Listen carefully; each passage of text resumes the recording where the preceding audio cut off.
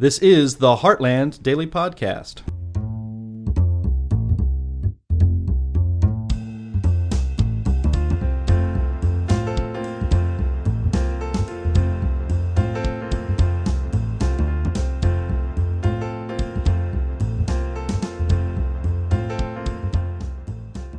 Hello and welcome to the Heartland Daily Podcast. This is AnneMarie Schieber from Healthcare News. Well, I am pleased to have as my guest today a man I met at a recent lecture series at Hillsdale College. Now, I was with a friend of mine and she recognized him and said, "That's Bob Fioretti, the alderman and attorney from Chicago. What is he doing here?" Now, the conference was called Big Pharma, and Hillsdale College attracts many conservative thinkers. And two of the speakers that week were big names long associated with Democrats, which was Robert Kennedy Jr. and Naomi Wolf. In any case, Mr. Fioretti, Bob Fioretti, told me the reason he was there is because he became well acquainted with the healthcare system because he is a survivor of cancer. And his story especially rang a bell with me. Welcome, Bob.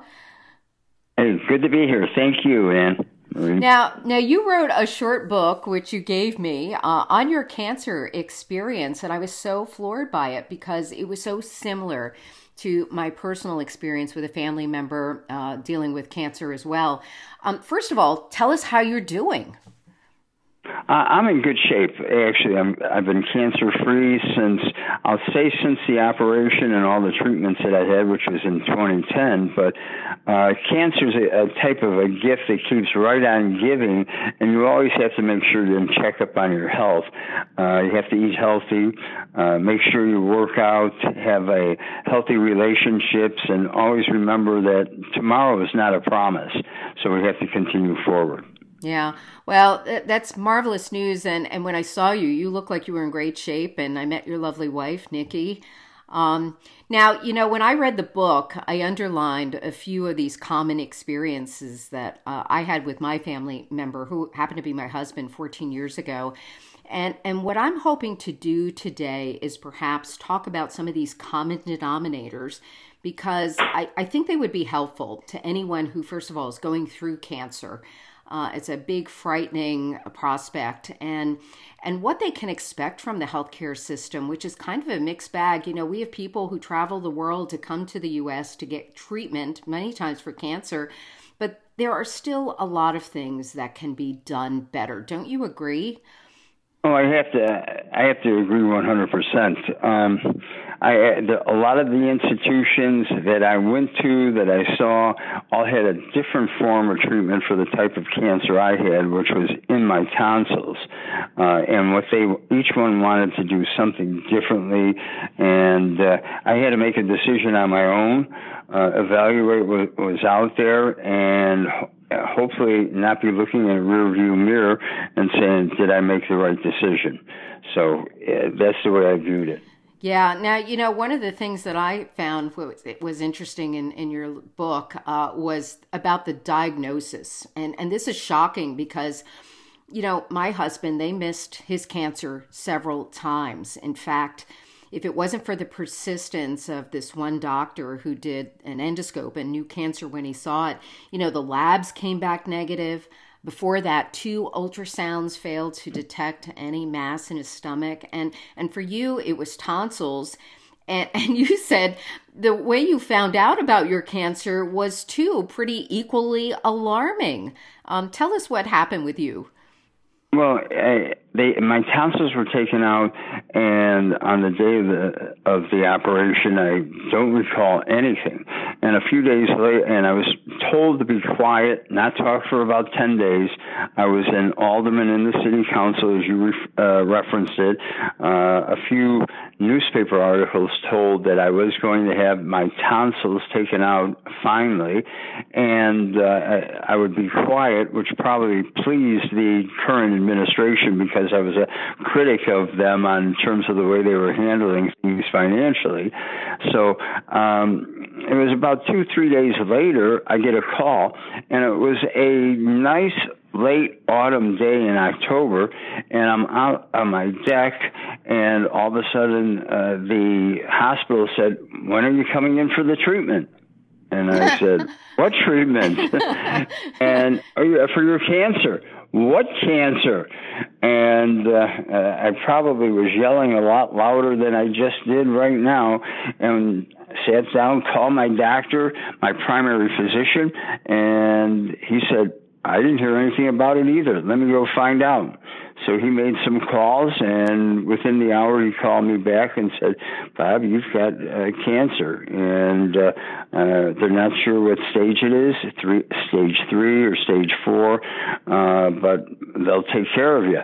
And I looked at him, or as I was talking to him, and I said, hey, I want to get a second opinion on what needs to be done. And however, I did go into the one institution, another, a third, and my primary physician, after taking my time trying to decide which of the institutions, called me up and said, if you don't get into some place, and this was about 6 weeks later, if you don't get moving and get into a place real soon, I'm going to take you in myself by the end of the week, and we're going to start treatment somewhere. And it was as simple as that. I knew it was serious, and I better get moving, and I made a decision.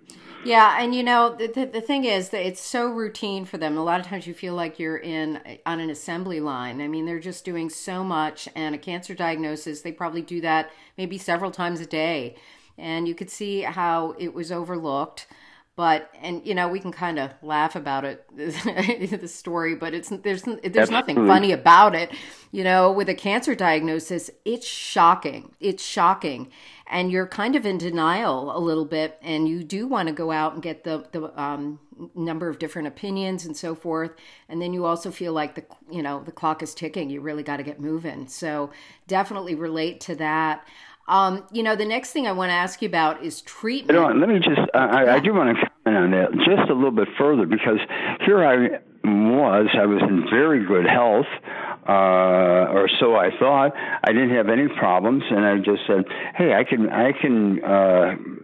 maintain for quite a while as I'm looking at all the various treatments until I make a decision on my own.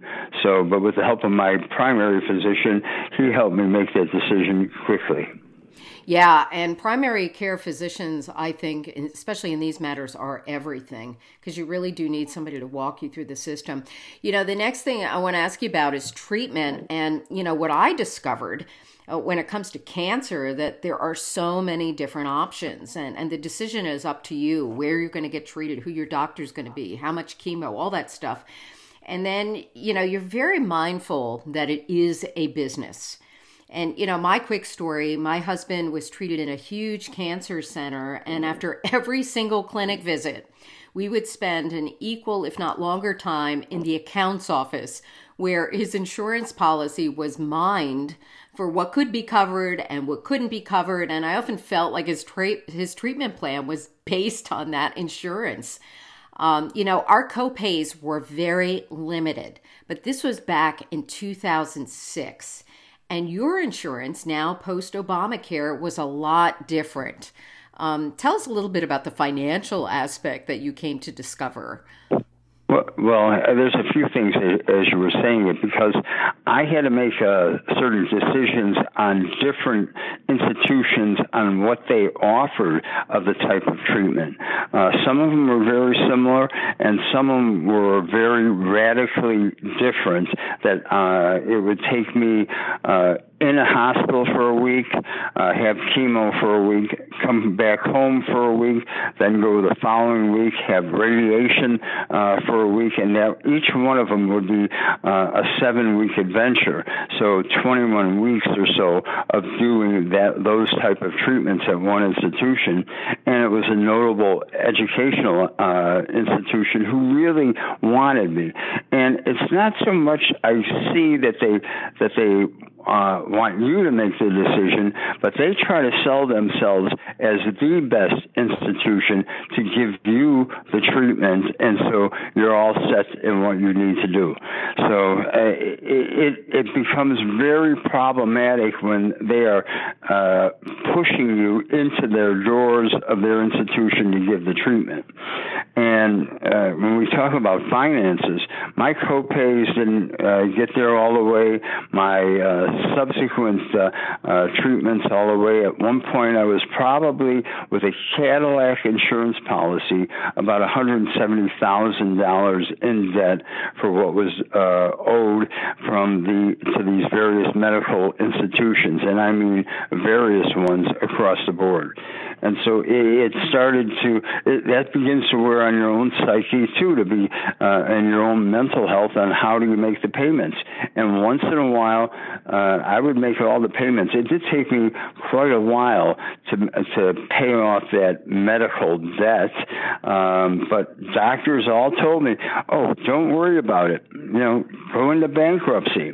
Well, I was an elected official and I'm a lawyer, and I thought, no, and I told the various doctors, I can't do that. It would set a bad example for people out there, people in my community. And as you mentioned Obamacare, I was elected in a very diverse, probably one of the most diverse areas in the city of Chicago. And I went to many churches telling people to sign up for Obamacare, sign up for health care, because we need to get everybody out there and have a good, healthy lifestyle. And I backtrack a bit, and as I say this, because it took me about those 10 years to pay off that debt. But you'd have once in a while, as the bills would come in daily through the mail, and you're opening them up. Well, I got to pay this one a few dollars, that one a few dollars, and it does take a toll on you mentally, saying, how much do I have to pay for all this health care?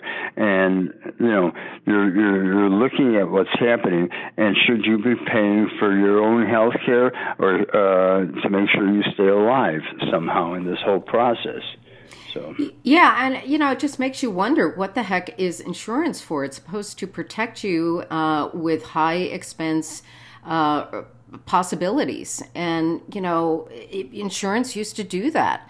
And then everything changed with Obamacare, and it got highly regulated, and there were fewer choices. And then, you hear stories, many stories of people having huge debt loads with these great Cadillac plans, and it's really kind of sad to see. And you shouldn't be worrying about paying for it to stay alive here. I mean, the numbers are astonishing, and I've looked at them before. I've had clients that have come in as I am an attorney who have had huge debts from the issue of their medical care and what they pay for. And here, I mean, the numbers that have been thrown out, 500,000 people file for bankruptcy because of their medical bills. And the price of medical care in this country is really out of sight. I think I've seen some studies that about $12,500 per person that they pay on medical care. So with those numbers, and depending on what your average pay is, that takes a big chunk out of your everyday living. So it's become a problem here. Absolutely. Yeah. And we've been talking about the medical care, but there is a huge part of cancer which is support care.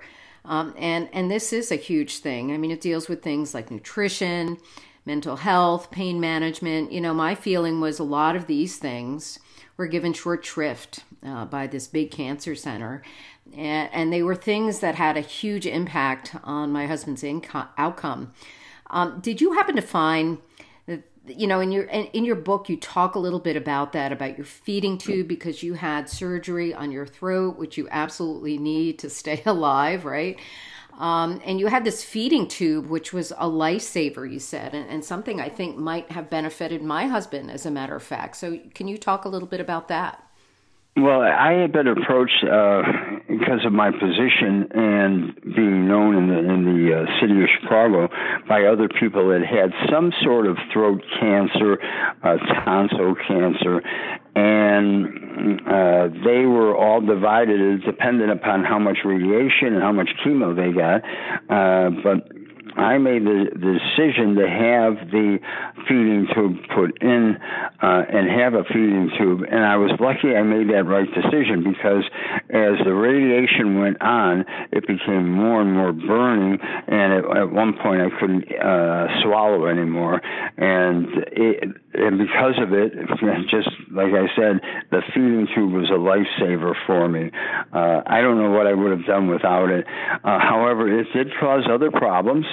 You start losing your body fat after 3 months when you have a feeding tube, and I had a feeding tube in me for about 7 months. And as your body fat goes, so does your ability to deal with hot and cold weather. And so sometimes below 65, I feel like I'm in the Antarctic. Above 75, I'm in the Sierra Desert. So those kind of factors all come into play too. But again, it affects your psyche, your mental health, how you approach life, and you have to have those healthy relationships that are out there. I had people often that would just stop by, knock on the door, give me soup, give me something, and I try to have a little bit of sip of it or whatever I can do to eat, and it just kept me moving all the time. And I should say on the feeding tube, that became a problem or a serious situation in and of itself, because you had to keep it clean every day, baking soda, what to do. I'm glad I had it, but it then led to around my stomach wall, other additional problems, and I was popping hernias after my cancer, and at one point the doctors all gave up and they said, here, we're going to cut you open, take all that out, put everything back together, and I had a new stomach wall built because of the feeding tube that I had, which did save my life. Yeah. And I lost at one point 60 pounds. I put 50 back on, so I'm in pretty good shape right now. Good. Well, good. The last thing I want to ask you about is just cancer care in general. I mean, what do you think? I mean, can we do a better job in the healthcare system in really caring for cancer patients? I mean, I felt the whole experience was very piecemeal. Was this your impression? And what would you like to see? Like, if you could design a health plan that could buy peace of mind for people in the event that they get cancer, what do you think something like that might look like? How would you do it better? Have you ever thought about that?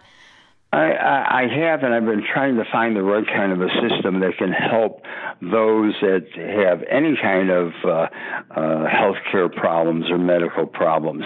I think you need to have a portable health insurance program that's not so many regulations that you the individual can carry it to wherever you go. I had a small law office. We had 16 lawyers at one point. We did most of their health care insurance. We paid for it. But at the same time, as you see the rapid rise of healthcare with 16 of them, I think we were paying more for healthcare than we were for the rent of our offices, which were in downtown Chicago. So all of that impacts on what you have to think about. Here in Chicago, there's been a movement, including that healthcare is a human right. Well, I don't know if I would want to go that far, but I would want to say that if you believe that you have to maintain your own health, you have to make sure you're eating properly, exercising properly, and again, having a good mental outlook and help those around you and have healthy relationships. So, because it impacts something such as cancer impacts on you and on your caregiver or those that are around you. Financially, it takes an impact on you. I was an elected official and a lawyer here in the city of Chicago. I spent most of my time, 40 to 60 hours a week, being an alderman, and if you're not out there, at one point I remember the snow coming down. I looked out the windows of my home, and I'm like, how are we going to get the streets plowed? What about my law office? And it was right during the recession. At that point, what do we do? What do we need to do?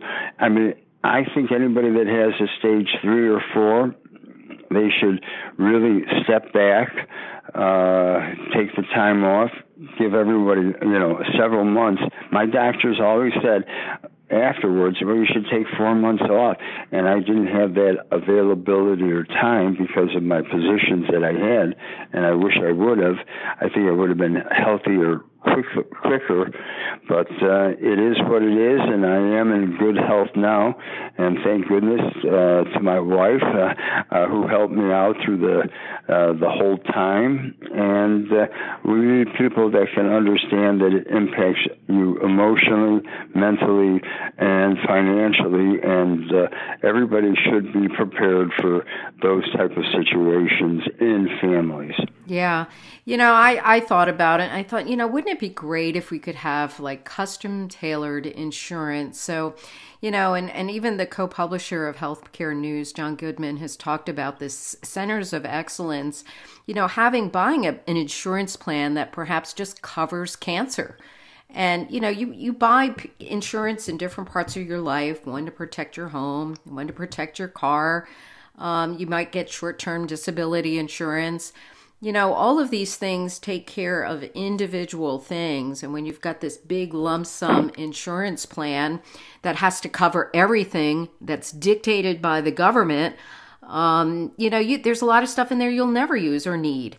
And but then when you need it, it doesn't cover what you need it for. So I just kind of wish we would get back to more customization, how it was way before, 10, 15 years ago. You could buy a plan and maybe it wouldn't cover childbirth if, you were older or whatever, or if you didn't have elderly care if you were young. I mean, it would be nice to be able to do that, but I don't know. That could be just dreaming for now. Well, I am so glad. There are like that, and I like that idea, so maybe everybody out there should start thinking about that, and let's put it together. Yes. Yeah. Well, let's hope so. We have a lot on the agenda when it comes to healthcare in the country, and let's hope that we do get some reform here pretty soon, because a lot of people really do see a need for it. No, and I have to agree with you. I think people see the need for efficient and effective type of health care. I mean, what is our purpose of our health care system but to make sure individuals and our population at large is healthy? But we almost in our schools have to start teaching people on how to be healthy. We talk about all these other ways that we have to teach our young folks going through school, but one of them is how to be healthy, what to eat, what you need to be eating, how to exercise on a daily basis to make sure you can get through the rigors of what's happening out there. One thing I want to point out, my cancer, the doctors first of all said, well, was it genetic, or was it a virus, or was it environmental? And they really came down that it probably was environmental.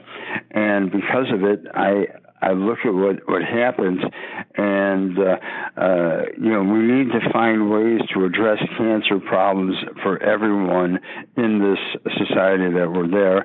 And I had a lot of help from people around me, and including Dr. Sandy Goldberg, who was a president and founder of a Silver Lining Foundation, which deals with breast cancer for women. And I met her, and she was very helpful in my travels in this cancer journey that we are in. So, and it's people like that that can always help you. Yeah. Well, that's great. Bob, can you tell us where people can get your book? It's been on Amazon. They can go to Amazon and My Cancer Journey, Robert W. Fioretti, and it's really about the club that nobody wants to be a member of. So they can get it there, and you can follow me on Twitter at Bob Fioretti Shy, or even on Facebook. And I do talk every so often about that and about my cancer journey and what has happened. Well, thank you so much for coming on the podcast. This is great, and I'll include a link to the book and your Twitter.